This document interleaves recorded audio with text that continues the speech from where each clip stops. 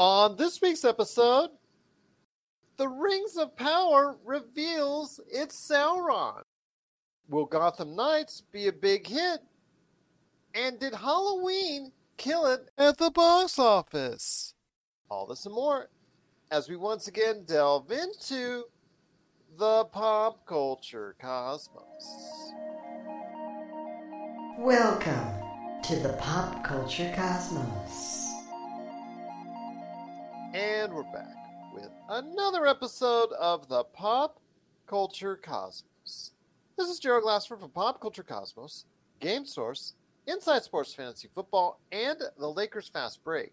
We truly appreciate everyone out there listening to all of our great shows. And if you can, please give us that 5-star review wherever you get your podcasts. Plus, if you can like, share, subscribe, follow, or do anything that you can to support us right here at the Pop Culture Cosmos, the Lakers Fast Break, Inside Sports Fantasy Football, although I am getting killed this week on fantasy football for the first time this season, so I am not too thrilled about that.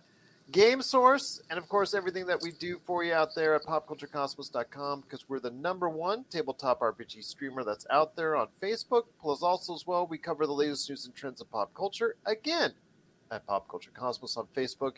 And if you can support all of that, it is sincerely appreciated. But it wouldn't be a Pop Culture Cosmos without a good friend, a returning good friend, and in once again for Josh Peterson, who is still gallivanting around the country. He's a good man indeed. You got to go ahead and check him out every time he's here, Lakers Fast Break, or Dig on America. It is my good friend. It is TJ Johnson. And TJ, great to have you back, spewing all the knowledge that you have each and every time out on pop culture. Double G, I appreciate you having me out, brother. Thanks for the open invitation. I appreciate it. Always. I told you the red carpet is always open for you. Here I am 2 weeks in a row. Yes, and I love it. Hearing your insight. I know you're excited about Black Adam, so at the very end of the show, I want to make sure you get your thoughts in on Black Adam, because at the end of this week, we're finally going to see Dwayne Johnson debut in Black Adam as far as in the DCEU or DCU or whatever they're calling it this week. So we're going to go ahead and talk about that on the back end of the show. Speaking of DC, we're also going to go ahead and hit up on another conveniently timed release for the DC universe in a video game called Gotham Knights. So I want to hear his thoughts on that, because I know this is something that he may or may not be interested in. So we'll talk about that coming up as well. Also as well, I do have a correction and also some deeper thoughts on the Netflix ad-supported tier. It may not be as great as you think.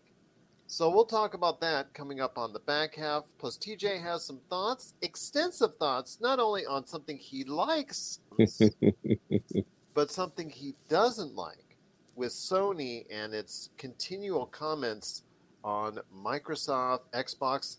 And I'll add something in there as far as what was rumored this past week as far as what Xbox tried to do with PlayStation. That's coming up on the show as well. Plus, we finally got a reveal on who Lord of the Rings, Rings of Power on Amazon Prime, who is their Sauron going forward. So we'll have thoughts on that. Was it a surprise? Was it not a surprise? And was it a good choice? We'll talk about that coming up on the show as well. But first, my friend, it is the box office. And here in the United States and worldwide, the leader in the clubhouse is Halloween Kills, which wasn't too surprising, seeing how this is the trilogy. This is the ending of this particular reboot, which you and I both know that they'll go back into again in a not-too-distant future. I think that's not a stretch by any imagination. But the Jamie Curtis-led trilogy, yes, she was in the original, and I think she was in Halloween 2. And she's now in this latest trilogy set of movies. So actually, it's not like a reboot or a remake. It's actually a continuation of that part of the series. So, but this is the last time she's going to appear in it. She's actually said that publicly. The studio has said that publicly.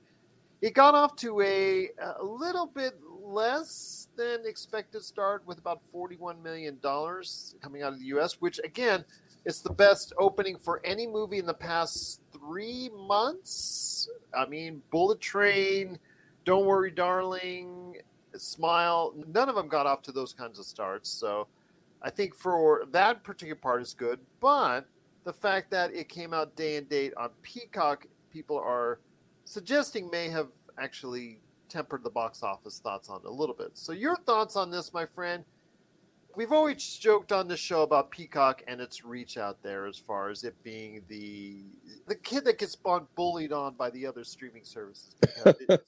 It's just not doing as well as the others. But it still has an audience. It still has, 20, 30 million subscribers. So be that as it may, that could have taken away some of the effect of Halloween Kills. Your thoughts on this, my friend? First off, on how it's finished as far as this part of the remake trilogy or whatever they want to go ahead and stress it out, because again, it still ties into Jamie Lee Curtis's character. But your thoughts on Halloween Kills as far as how it did this weekend at the box office? Ultimately brought in about, 60 million worldwide. I want to say it was like 58 and some change million worldwide. I mean, it's respectable considering the fact that it released day and date on Peacock as well. It's really very much like we talked about last week in regards to people now having their choices on how they want to consume their media, and media that they feel like they can enjoy the experience more at home as opposed to going to a cinema to watch it. Then they're going to start to do that. So I think it's not overwhelmingly impressive, but it's not terrible either. I think they were projected to gross anywhere between 50 to 60 million. So in theaters the opening weekend. So they're pretty much on par with what they were expecting. Do you think that Peacock took that much away from it? I think it took enough away because, again, we can decide how we want to see this movie now. We're talking about box office sales. So, obviously if you have those 20 million subscribers of Peacock or however many subscribers there are now, and they all go to the theater to see, Halloween, then those numbers change quite a bit. So I think that the streaming wars has definitely shown us a different way, and movies are going to feel the effects of it. So if it's a movie that does not scream, I need this cinema experience, then, you're going to feel it. In regards to the critical response to Halloween, I think it's pretty, there comes a point in time where we like to go through this nostalgia and recycle old content, recycle old films, old movies. And I think that it's good from the standpoint it gets to finalize Jamie Lee Curtis's character in this series and allows her and her character to move forward, and not be a part of this particular franchise anymore. But Laurie Strode is her character. Laurie Strode, thank you. But saying all that to say, I'm okay if we don't see another Halloween movie, period. I'm not gonna lie to you. I'm okay if it doesn't happen. I think the last one I watched that I really enjoyed, besides this recent trilogy with Jamie Lee Curtis again, and when I say really enjoy, I think I just enjoyed the fact that I was watching a Halloween movie. But I think it had Busta Rhymes in it. And look, man, I'm a fan of a good scare movie, but I'm much more of a fan of a movie that ratchets up the tension and is much more of a plausible story. Something that I could actually foresee happening. Like, I absolutely love the Purge films. Not that I necessarily foresee them happening, but the concept of the tension that's ratcheted up every time the Purge night happens. You hear those sirens go off. Those are the kind of movies, thrillers, if you will, that really kind of get me going. But with the Purge, though, if I may, the Purge, though, they kind of burn themselves out or burn the audience out on that because they came like back to back to back. Yes, they did. And then they did the sci-fi series, which they probably should have saved for Peacock series, but they burned that. And now it just seemingly there's not any interest for it right now. Now, absolutely. You and I both know it'll probably be refreshed and repackaged in about, let's say by the end of the decade, as far as a new Purge, and they'll probably try, if it has any success, they'll probably try a new series of films from there.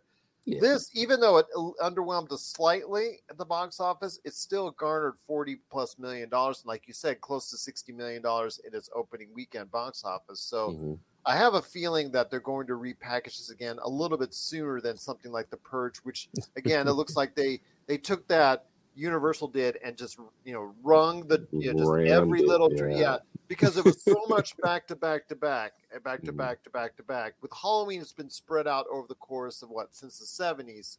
Yeah. So it seems like to me that it's something they can still do. Although again, they will not have Jamie Lee Curtis's character Laurie Strode anymore for it. They'll probably have to create someone else that could be a dynamic foe against whoever Michael Myers would be facing against next. Absolutely. 40 years to tell this story, and yeah, I think it's time to move forward and kind of give it a fresh coat of paint, if you will.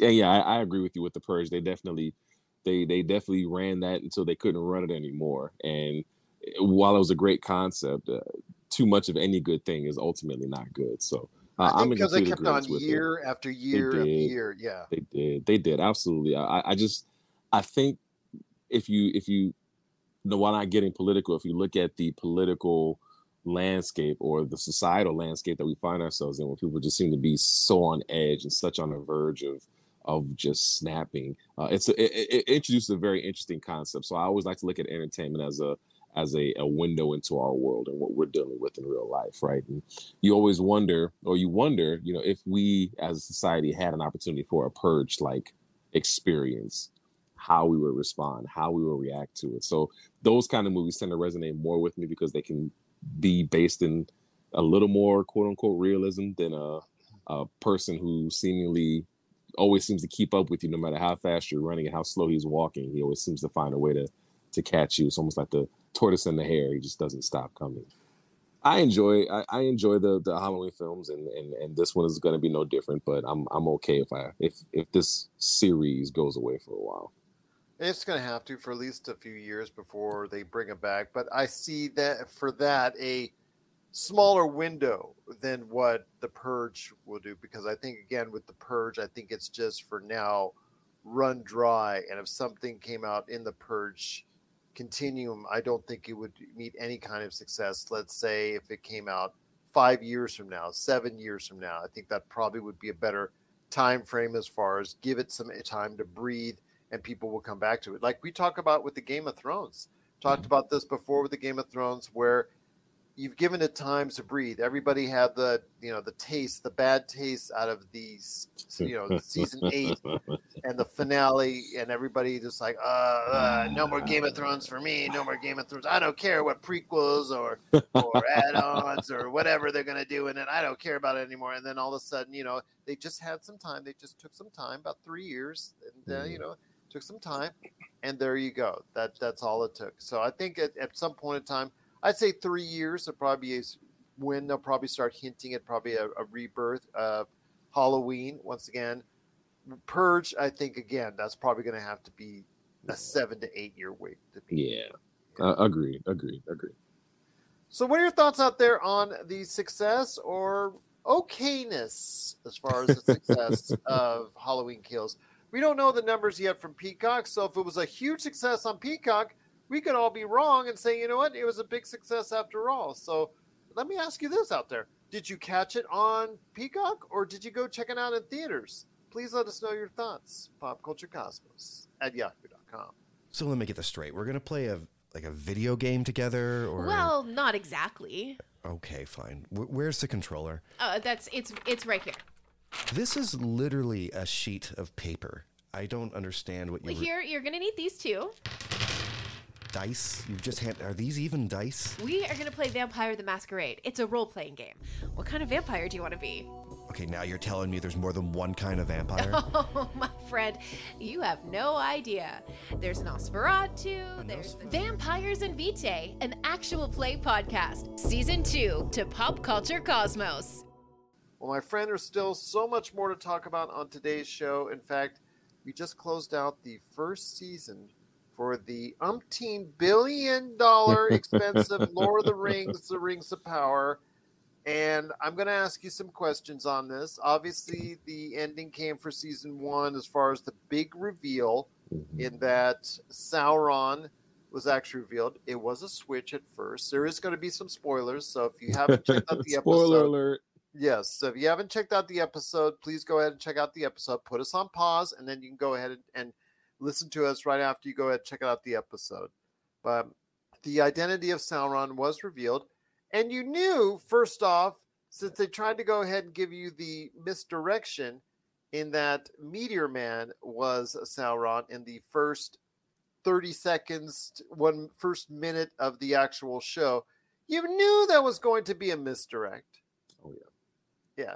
So it ended up being a misdirect. They played it out for a little while. But the thing is, as you already knew there was going to be a misdirect about 15, 20 minutes in, you already saw the signs of who actually was going to be Sauron.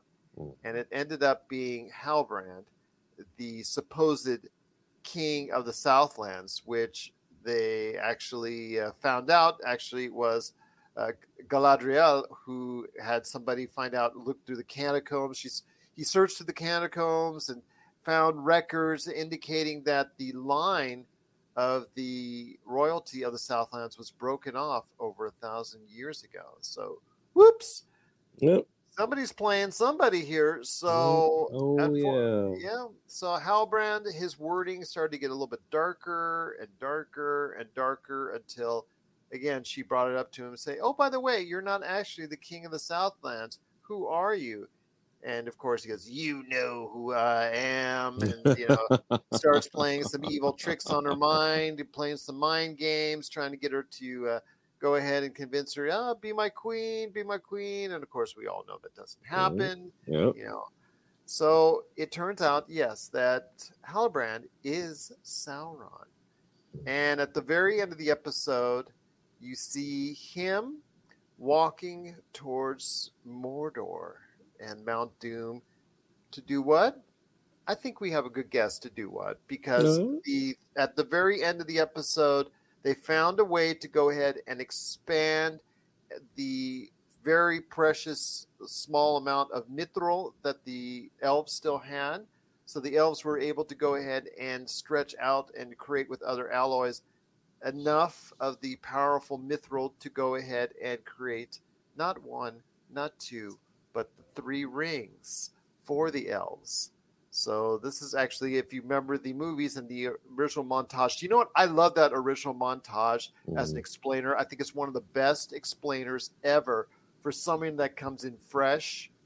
I think that's just one of the best explainers there.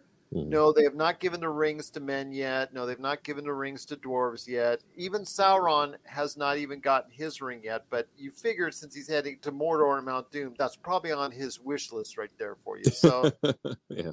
But the 3 rings are actually already been made for the elves.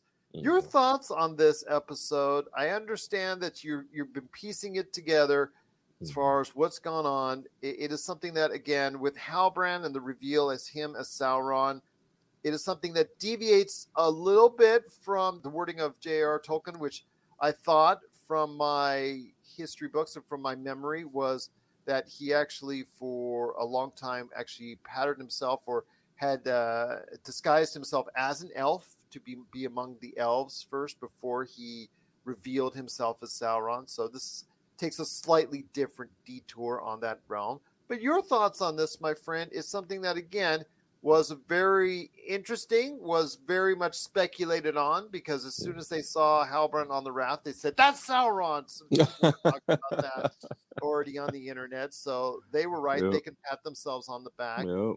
But your thoughts, my friend, on Halbrand becoming Sauron and revealing himself as the major force to be pushed against for the rest of the series? The internet is undefeated. Let me tell you, there's so many things that the internet detectives around the world can figure out, and they can take the most minuscule seeming detail, the most minuscule of minuscule seeming details, and be able to piece together R plus L equals J. So many fan theories that end up coming to fruition that it's actually pretty funny. So yes, this is kind of the one thing that nobody was really surprised about happening. To be fair and to be clear, when you have prequels, and again, we talked about this last week, when you have prequels, you there's always going to be a level of expectation, right? There was always, watching the prequel Star Wars trilogy, it was just a matter of when Anakin was going to turn. It wasn't if he was going to turn. It wasn't, it's almost like watching a slow descent into madness, if you will. So when you watch these prequel shows, and you get to understanding that we knew that Halbrand was Sauron. We all had a pretty darn good idea. Why it took Galadriel, I can never pronounce her name. Galadriel. Thank you. Why it took Galadriel so long. Well, I can't do it like the elves do, but the little Galadriel. Galadriel. I love the way they do that. Roll their tongue. Yeah, exactly. That's not me. I can't do that.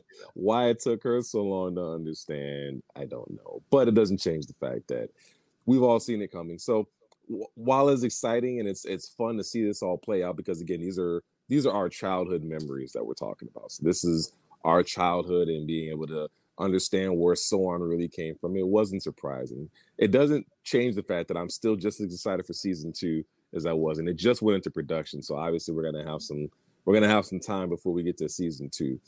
But I'm excited, and I'm curious to see how they continue to progress this story now that they've already got the 3 rings of powers for the elves. How are the men going to get their rings? And then is Sauron's ring the last ring to be forged? Because then he's going to be the one ring to rule them all. Like, I'm curious as to what the order of operations is. When does he get that sweet armor that he has in the Lord of the Rings? Like, there's so much now that has to play out, that now that we've gotten a taste, we want more. I know as a fan of Tolkien's work, I want more. I want to understand more about this world and exactly how we got to the points that we came to in Lord of the Rings, and why they just won't refer to Gandalf as Gandalf. Why they just won't say it's Gandalf. We know it's Gandalf. Yeah. We know it's him. Stop playing with us. Just say his name. And that was the other big reveal. Yeah, exactly. Because with the Meteor Man, as I'll call him, he's called the Stranger. I think he's the Stranger. Yep. But everybody likes him in the internet because the internet is always right. Yes, is Meteor Man. So in this episode, the 3 disciples of Sauron, the how should I say? Call them Sauron stands, as the kids say. Okay, all right. Sauron stands, yeah. So they've been tracing, trying to trace Sauron throughout this entire season. They weren't really much of a factor until this last episode, where they go ahead and again in their infinite wisdom, they call out the wrong person as Sauron. So they think Meteor Man. They finally catch up to him. They say, "Oh, you're Sauron. We've been tracing. We've been following you. Yep. Return to your ways, Sauron. Come on. You can do it. You can do it." And then, with the power of love that the Meteor Man has for the Harfoots, especially Nori, that ended up taking care of him for so much of the season, he realizes that he can actually be a good person. So he fights off the terrible Sauron stands, and after a nice little magical battle, he proves victorious and realizes that he is not, or actually it's told to him that he's not Sauron. He's actually a wizard. Yes, so yeah, interesting little twist there. Could he be, a certain wizard that we're all familiar with? Who knows? We'll see. I just didn't like the fact, the only thing is that he went from someone who could not speak very much at all throughout the entire series, and then gets zapped by the Sauron stands with some magical force to try and reveal who he is.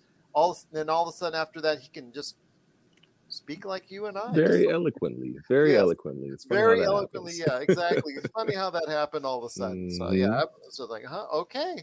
They'll teach me to go to the refrigerator. But there you go. He went from barely speaking to just speaking. So, that was crazy. But other than that, like I said, it was a pretty good episode. It wasn't the best episode of the mix, but it was a very solid episode. Over to a very solid series. I know you said you had issues with the pacing early on in order to go ahead and do some character creation. But I think what it climaxed into and what it built itself to, even though there was some expected turns that were really, did not surprise anyone. I want to hear your thoughts on this. Overall, I thought it was an excellent season, a way to start off yes. with. From the early Nielsen numbers of the early weeks, it looked like that the original investment of close to $750 million by Jeff Bezos, Amazon, has paid off so far. So we won't get the full story. We won't get the full story until the Nielsen ratings come out for next month for this last episode. But your thoughts on this? I thought it was an overall pretty good season.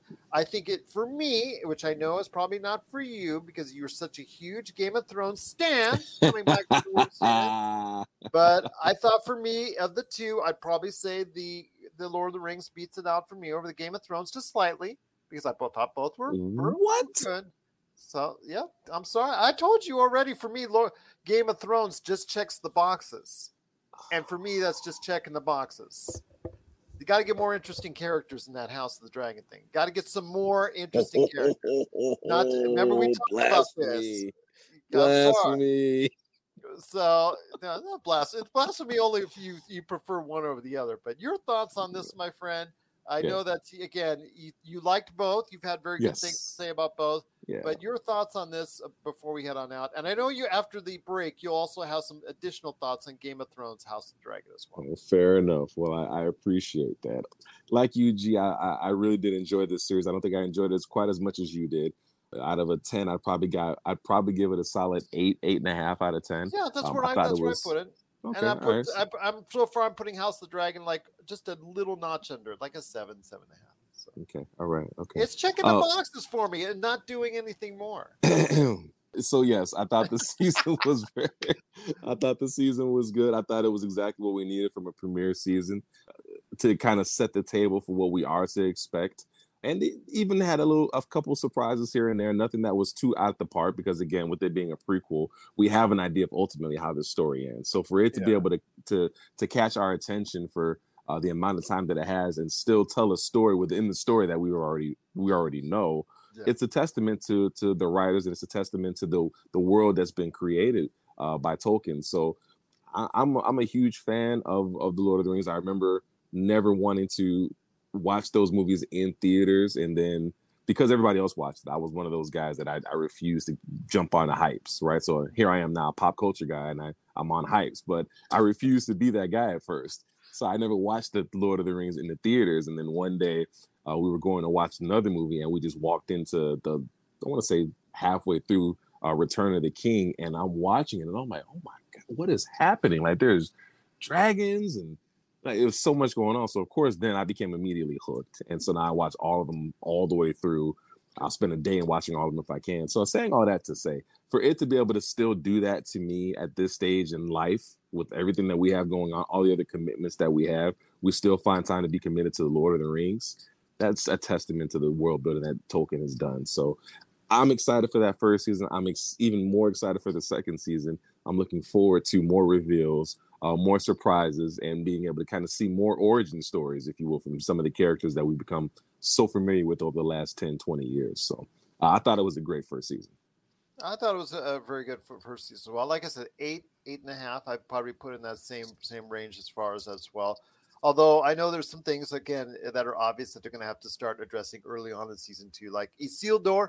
No, he doesn't die. He just because he like went face first into a house, or a house went face first into him, does not mean he's dead. Nope. Of course, he's coming back. Not. Of course, he is. Yeah, absolutely. Does he ever get back to Numenor? That's another story. Of course, we pretty much know what's going to happen to Numenor in the not too distant future. Will it happen in season 2?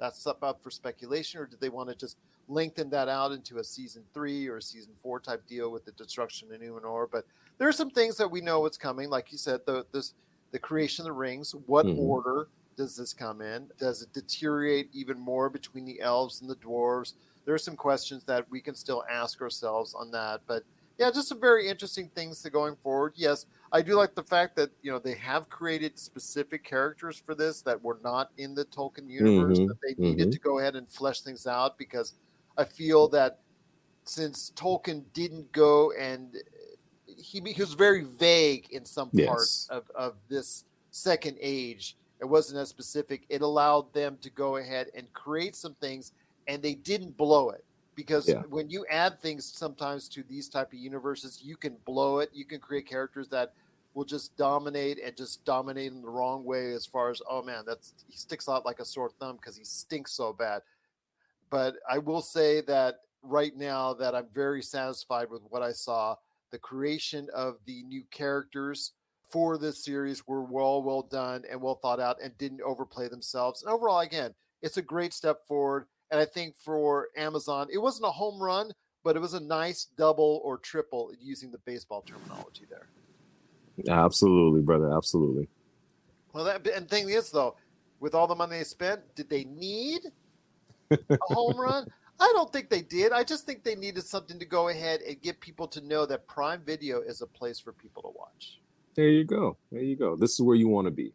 Yeah, absolutely. And, make sure you go ahead and do your shopping on Amazon while you're there. Yeah, absolutely. What are your thoughts out there on Lord of the Rings, The Rings of Power, Season 1? Do you agree with us that it was a really solid entry for this season? Did you like the Halbrand reveal as Sauron? Did you like all the things that went down? Please let us know. Or do you want to go ahead and debate me like TJ probably does on if you think which is better, Game of Thrones, House of the Dragon, or Lord of the Rings, The Rings of Power? Yeah, I can tell already. That's okay. You know what? Again, if I don't like something as much as my fellow host, that's okay, because the thing I like most is that my friends are enjoying things even more than me. That brings warmth to my heart, that they are enjoying things, and that's to me is what it's all about. And the fact that, yeah, absolutely, and the fact that maybe I'm right, but we're not. No, I'm kidding. But what are your thoughts out there on Lord of the Rings, The Rings of Power, Season 1? Share us your thoughts. popculturecosmos@yahoo.com. Action Figure Adventure is back with Season 2, and we're going further than ever before, checking out more toy stores than ever before, and seeing more incredible, iconic, and noteworthy pieces than you could possibly imagine. Once again, Jay grapples with how to build the ultimate action figure auction to support critically and terminally ill kids in need. Along the way, we'll chat about Holy Grail figures, perfect action figures, and showcase some incredible toy collections. Action Figure Adventure Season 2. 7:30 p.m. Eastern on Jinx TV Canada. Well, my friend, it's the back half of the hour here at the Pop Culture Cosmos. It's TJ Johnson back again. Catch him always on the Lakers Fast Break, Pop Culture Cosmos, and Dig on America. And, of course, me, Gerald Glassford from Pop Culture Cosmos. Wanted to go ahead and make sure I give TJ that soapbox to talk about Game of Thrones, House of the Dragon, and where we're going with it. For me, I said it's solid. I didn't say it's bad. I didn't say it's great. I just said it's solid for me because it checks the boxes. But I was never a super huge stan continuing this word. Oh, my daughter is going to absolutely just give me an earful after this. Why are you using stan, Dad? Stop it while you're in it. Exactly. So your thoughts on this before we get into some Sony talk, which I know you really want to get a soapbox on, and that I'm in agreement more with you on. Oh my goodness, yes. Your thoughts on Game of Thrones, House of the Dragon, as it starts to wind down for the end of its own Season 1. As we jump on some soapboxes, because there's some soapboxes to be jumped on. I absolutely loved that last episode of House of Dragons. I always want to call it Game of Thrones. I'm probably going to still refer to it as Game of Thrones. We know it's House of Dragon, but it's Game of Thrones. And I'm absolutely gushing over how well that last episode went.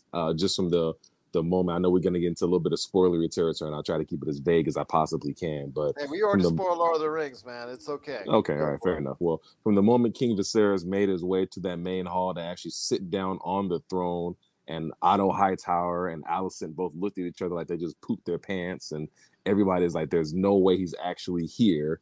He was there once again to save his daughter. If there was ever a question, and there probably never was, but if there was ever a question on if he loved his children or if he loved Rhaenyra, that question was answered in spades. The acting from both Paddy Constantine, I think that's his name. I think that's the actor's name, is Paddy Constantine, something to that effect, was just incredible. The scene where him and Daemon Targaryen were both walking up as Daemon was helping him up to the throne, and the crown fell, and Daemon Targaryen picked up the crown and put it back on his head. That was all impromptu. That was all script. That wasn't in the script. That they weren't designed to do that. And they kind of just went with it and rolled with it to show that throughout everything, there's still a genuine love between those two. There's still a genuine affection that she has for his family. It was such a good episode that apparently George R.R. Martin contacted the actor who played Viserys, Paddy, and said, your version is way better than what I wrote. Your version is superior to what I actually wrote. that man has been given all kind of roses and flowers for his performances of Viserys Targaryen, King Viserys, and it is sad that he met his end at the end of last episode, even though he did it in a way that he felt he did the best he could, right? He felt like he did it he went on his terms. And what's even more exciting, if you will, is to see the interaction between Alicent's children and Rhaenyra's children, and to see that dinner and that final toast from Aegon, or I think that's Aegon. It gets hard with all these Targaryen names between Aegon, Rhaegar, Rhaenyra. There's a lot. Careful, I might just actually go ahead and try to pronounce their names in Elvish tongue. It gets a little tough, but I will tell you the tension that builds every time there's a dinner scene, every wedding in Westeros needs to be marked with a scarlet letter. Like, there's never a good dinner scene. There's never a good wedding scene in Westeros. And this almost seemed like it was going to be different, right? I thought there was such great symbolism in this show. How when they sat on the side of his face that was starting to deteriorate was the Hightowers, right? So it almost symbolically showed that his relationship with the Hightowers was starting to deteriorate, and how on his good side he had the Targaryens, he had Rhaenyra, he had Daemon, he had his family on his good side, to where, and again, it's very, very minor things, but to somebody like me who wants to take every detail and absorb it and minusculely dissect it, it was such a great visual, symbolic representation of the relationships that he was having with these different parts of his family. And then to see it deteriorate even further at the end, where, the comments are made about the strong cousins and how incredibly strong they are, just to continue to force home the fact that, yes, we know you guys are not who you say you are. We know you're not legitimate children, that you guys are, in fact, children of strong. And to see that tension, especially between Daemon Targaryen, and I keep wanting to say Aegon, or I keep wanting to say Rhaegar. I'm not sure who he was, but the one with the one eye, to see that tension, that little bit where you could tell that Daemon was like, yo, this is gonna be fun. And the other one was probably thinking the same thing, like, I want you to make a move. Like, you could cut that tension with a knife. And that is essentially what Game of Thrones is in essence. It's about family, it's about fighting, it's about this unspoken tension that happens at certain points in the season. And it checked every box for me. It checked every single box. So now, we have this new battle for the crown because of the last thing that Viserys happened to say to his wife Alicent, and she got it confused because, I think he thought he was talking to Rhaenyra still, and he was coming in and out of, when you're on Milk of the Poppy, which is essentially Westeros' version of opium, you're not there. So it may be in their best interest to not give out crucial information when they're high off Milk of the Poppy. But he clearly thought he was talking to Rhaenyra. And so now this entire war of the dragons, if you will, is going to be started off of a misconception from what Alicent said. Because by the end of the episode, Alicent was like, yo, I'm done. Whatever they want to do, I'm on board. I want this to work. I need this to work at this point. And now all of a sudden, with his last words, his last wishes, she misconstrues it. And now it's full tilt once again. It's deliciously destructive. And I am absolutely here for it. Absolutely here for it. Well, again, it just warms my heart to see someone enjoy it so much more than I am, and to think of it so highly. Because again, if you have good friends in your life, you always want them to go ahead, and you're happy for them when they're happy. And to see such passion as far as you bringing it out of you on this, I think you've been like other people out there that are really passionate about the series, which I was kind of wary of going into it because of the fact that would it regain that passion from all the Game of Thrones fans out there, and for a good percentage of it, it actually has.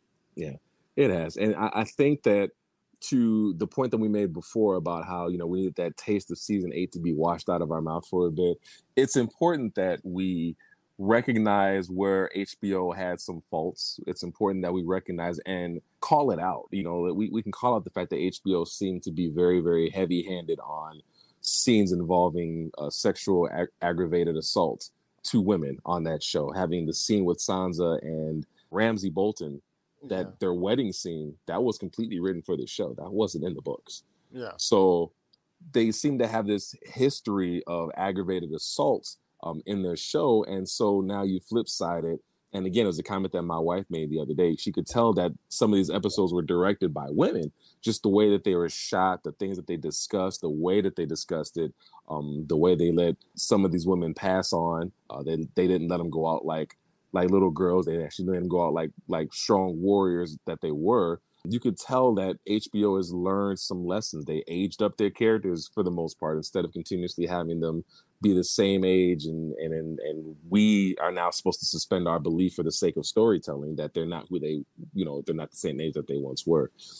They've learned their lesson, and I'm completely okay with acknowledging and accepting where they were, but now learning from it. It's important that if we don't learn from our past, we're doomed to repeat it. So now they seem to have learned from it and are now striving for different ways of telling stories that are beneficial to not only the directors, but respectful of the audience, respectful of the people that are going to be consuming that media, while still giving us very Game of Thrones. There were a lot of very cringeworthy things that happened throughout this season, right from episode 1 with the birth of, or with the cesarean section that never goes well in Westeros.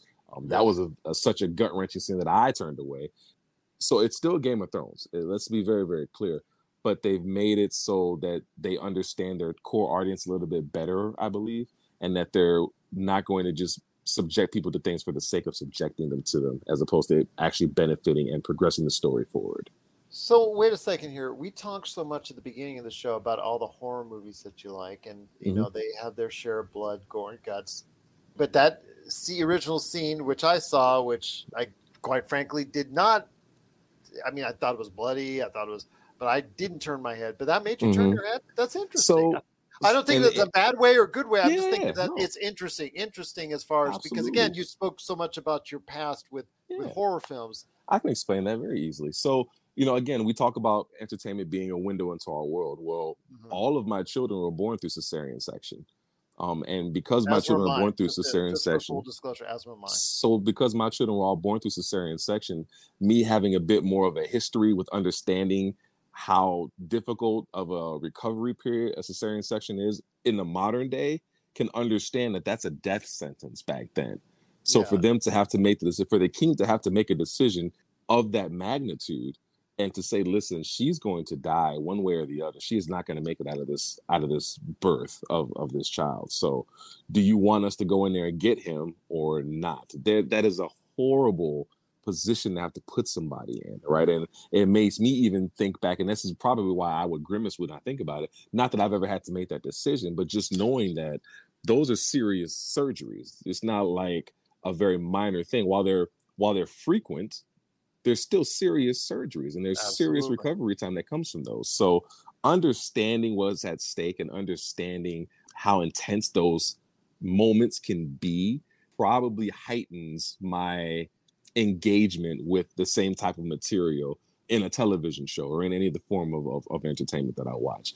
It's no different than my reaction to the very opening parts of The Last of Us, from when Joel's daughter was shot. Having a baby girl, I can't imagine what he would have felt in that moment, knowing that he was helpless to save her and that she holds him as she's dying. Like, those are all moments that I can connect to because I've experienced having children. I've experienced having a baby girl. I've experienced having children where sometimes there are things that are happening that you have no control over as a parent. So there is a much more in-depth connection because of those experiences, if you will.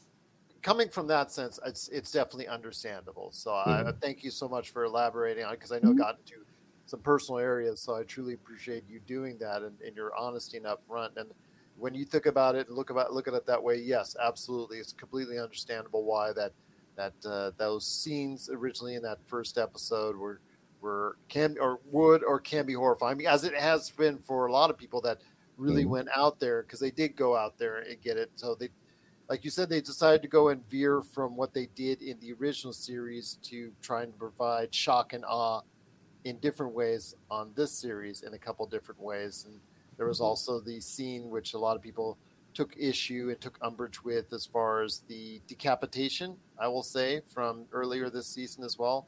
I won't say of what part, because obviously this is a family-friendly show, but yes, that was something else that people took umbrage as well. So I will say that, again, for Game of Thrones, House of the Dragon is still, again, for me, just because they are going ahead and trying to go ahead and push the box out there, that it is checking the box for me on this. Again, shock and awe, gore, check. Intrigue, as far as political intrigue behind the scenes, check. Dragons a little bit here and there, check. It's just, to me, the only thing, I think the reason why it's not holding as much for me as far as the original Game of Thrones is just the ancillary or surrounding cast of characters. The storylines between those characters are not as compelling yet as the original. It's just been focusing on a targeted few. And for most people out there, that has been a bonus, and that's been exactly what they wanted. Yeah. And I think because of how sprawling, I remember watching the first season of Game of Thrones and trying to keep up with everybody and all the different families and the houses and the lineages, and there was just a lot of information to be handed. So I would agree with that aspect of it. I do think that the much more linear, if you will, approach to the storytelling has for me done wonders, because I don't have to work as hard, right? I know that we're dealing with the Targaryens, and granted, this is a show, House of the Dragon, so clearly we're dealing with the Targaryens, but this is much more directly focused on the Targaryens and their dynasty and what they did to set up where we were at the end of Game of Thrones, or at the beginning of Game of Thrones, 200 some odd years after the start of this series. So I can appreciate it for where it is, and it's not that people don't appreciate it. I'm not saying that, but what I'm saying is that I can appreciate the much more linear approach, because it makes it a lot more easier to follow along for me. Absolutely. So what are your thoughts out there on House of the Dragon from the Game of Thrones? Are you liking what you're seeing so far in season 1 as it gets closer and closer to the end of that season? Please let us know your thoughts. popculturecosmos@yahoo.com. If you're in the Las Vegas and Henderson areas and are looking to buy, sell, or trade the best in classic or current video games and pop culture collectibles, there's no better place to go than Retro City Games. From Xbox to PlayStation, Nintendo to Atari, the great crew at Retro City Games provides the best place to go for all your gaming options. Stop by their 2 awesome locations in Henderson and also the Las Vegas Strip, or follow Retro City Games on Facebook and Instagram for all the latest deals and new items. Without a doubt, there's no better place to go for your gaming needs than your friends at Retro City Games. But before we head on out, my friend, the Netflix ad-supported tier that I talked about on the Friday show, $6.99 a month. Everybody was excited about that. But wait! Wait. You got to read the fine print, which we didn't do on the Friday show. So I do want to make an add-on on it because of licensing, because of certain restrictions, and maybe when it comes right down to it, it's money. Yep. There is not going to be as much of content put on it as what we originally thought it would be for that ad-supported tier. It is not going to be the full Netflix library that you would get if you paid full price. So you are getting a little bit less content to the extent nobody seems to know. It's not exactly elaborated, and we won't find out until November when it comes out exactly how much or how little you will get out of it.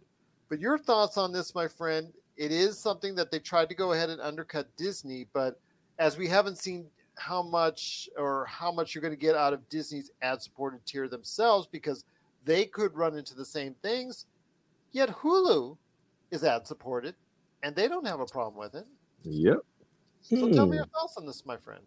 My thoughts is that Netflix is as big of a giant as Netflix is, they're very Sony-like from the standpoint of they're trying to milk and nickel and dime everything. They're trying to get a nickel and dime for every possible thing. So now they're saying, okay, we're going to give you a cheaper option, but because we're going to give you a cheaper option, we're going to take some options away.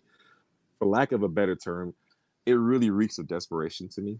It really reeks of we are losing the huge gap. The gap's being closed from what we have, from where we are to where everybody else is trying to be.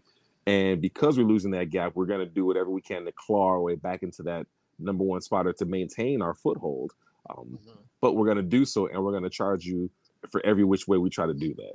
It reeks of desperation. It reeks of being very tone deaf in their message and what they're trying to do. You're trying to make it more consumer friendly, or your message is you're trying to make it more consumer friendly.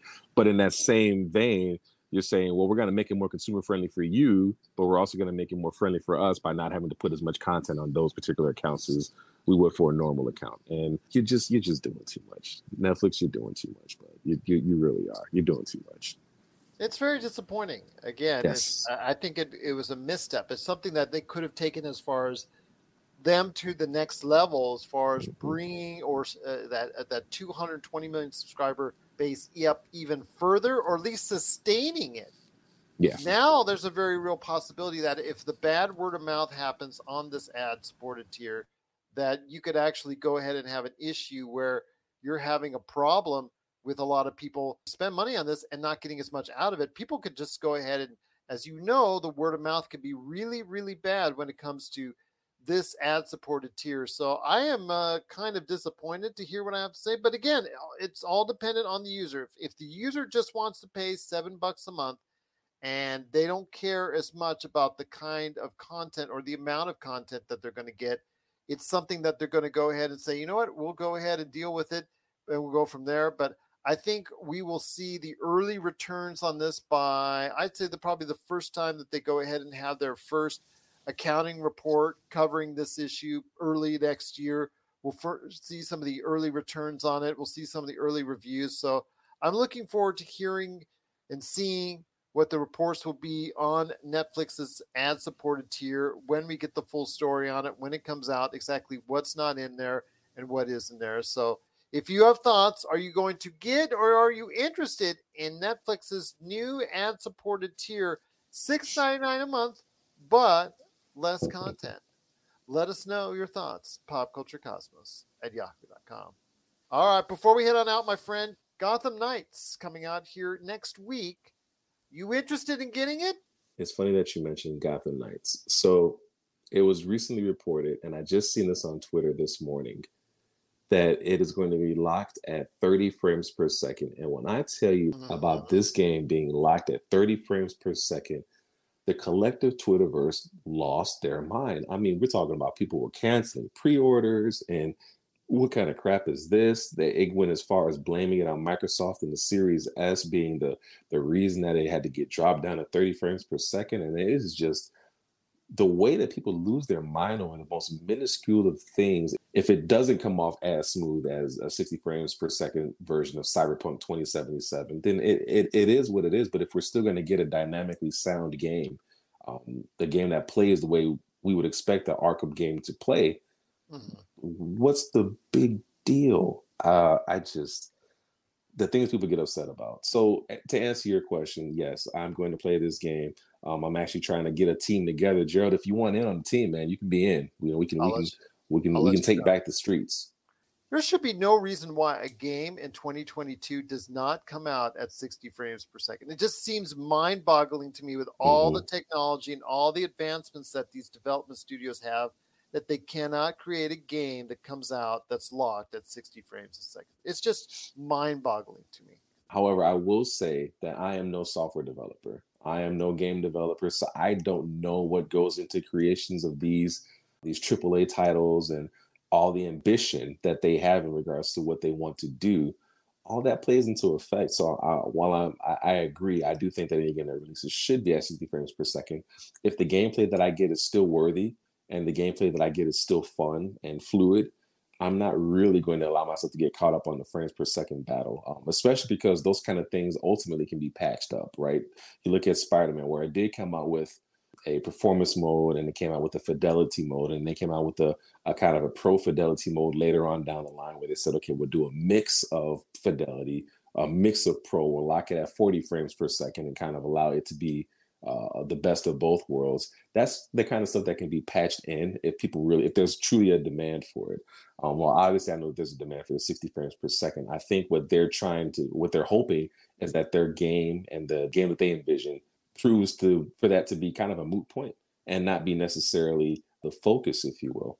I do agree it is a troubling sign that it's not, but I also am one to believe that they have an artistic vision, and maybe their vision was for it to be at 30 frames per second, or maybe their vision is ultimately for it to inevitably be at 60 frames per second. It's just going to be a little bit later than what they want it to do. So while it's frustrating, it's not, I'm going to cancel everything about this game frustrating. It's one of those still, let's see how it plays out. Let's see what kind of game we get. Obviously, my own reservations about it are just from the fact that there's no Batman in there. They're saying that Batman is dead, and now we have to play with this team of heroes who, not that we're not interested in, but we prefer playing with Batman. It's a Gotham Arkham game, and there's no Batman to play with. So obviously prefer to play with Batman. But if the gameplay ultimately is what we look for and expect out of an Arkhamverse game, I think all will be forgiven.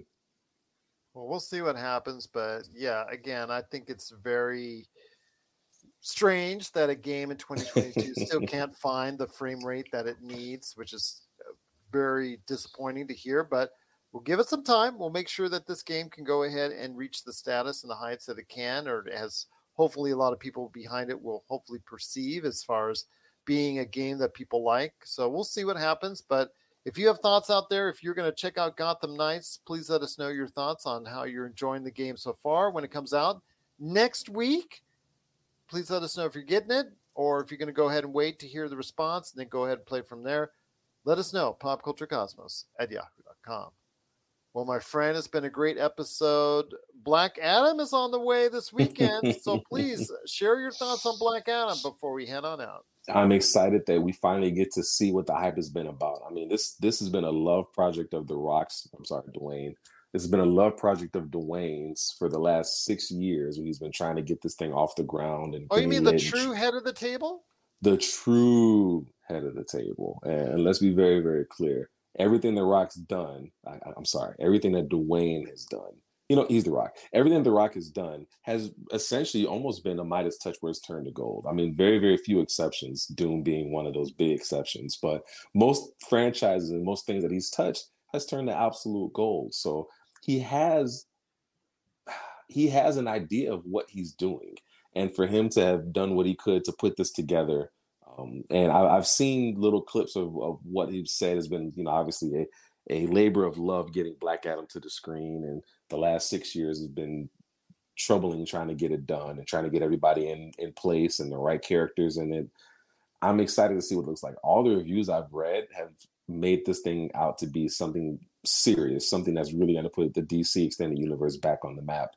And potentially with the missteps that Marvel has had over the last, essentially everything after Endgame, is really the point where it could put DC in a position to kind of be the powerhouse this year and actually put them in the driver's seat. So I'm really, really looking forward to seeing what this movie puts out and what he does with this character and how he stays true to form, because I've heard that he's very, very brutal, very true to the character in this film, which is something that a lot of our comic book movie adaptations, for better or for worse, don't necessarily do. So I'd be lying to you if I said I wasn't looking forward to this film. This is one of those things where you're going to see it in the cinema.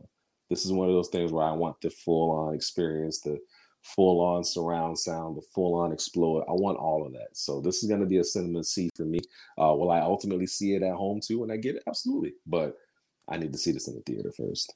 Just excited to see what may happen for the head of the table, Dwayne Johnson, and everything that he's going to be doing to setting up the DCEU, hopefully in a right direction with Black Adam. I'm hoping that DC and Warner Brothers will actually make the right move and give him enough support and say, you know what, we're going to set around the DC universe around you, and hopefully return back as per his wishes to go ahead and face off against Henry Cavill Superman as well. I got a feeling it's going to happen sooner than later. You and I both, indeed. But please let us know your thoughts out there. Black Adam, you're looking forward to it. I know I'm looking forward to it. Let's hope you are as well. Please let us know. PopCultureCosmos@yahoo.com. Tremendous episode, my friend. You came out, as always, with your best in knowledge out there in the world of pop culture. Any last thoughts before we head on out? I'm grateful that you've always been so welcoming to have me on this show, and I pray that we can continue to do this for many, many years moving forward, brother. Thank you. The red carpet will remain open for you. It's not always open for me, but it's always open for you, my friend, right here at the Cosmos. Amen, brother. I appreciate it. So for TJ Johnson, this is Gerald Glassford. It's another beautiful day in paradise right here in the Pop Culture Cosmos. We thank you for listening. And here's hoping you have yourself a great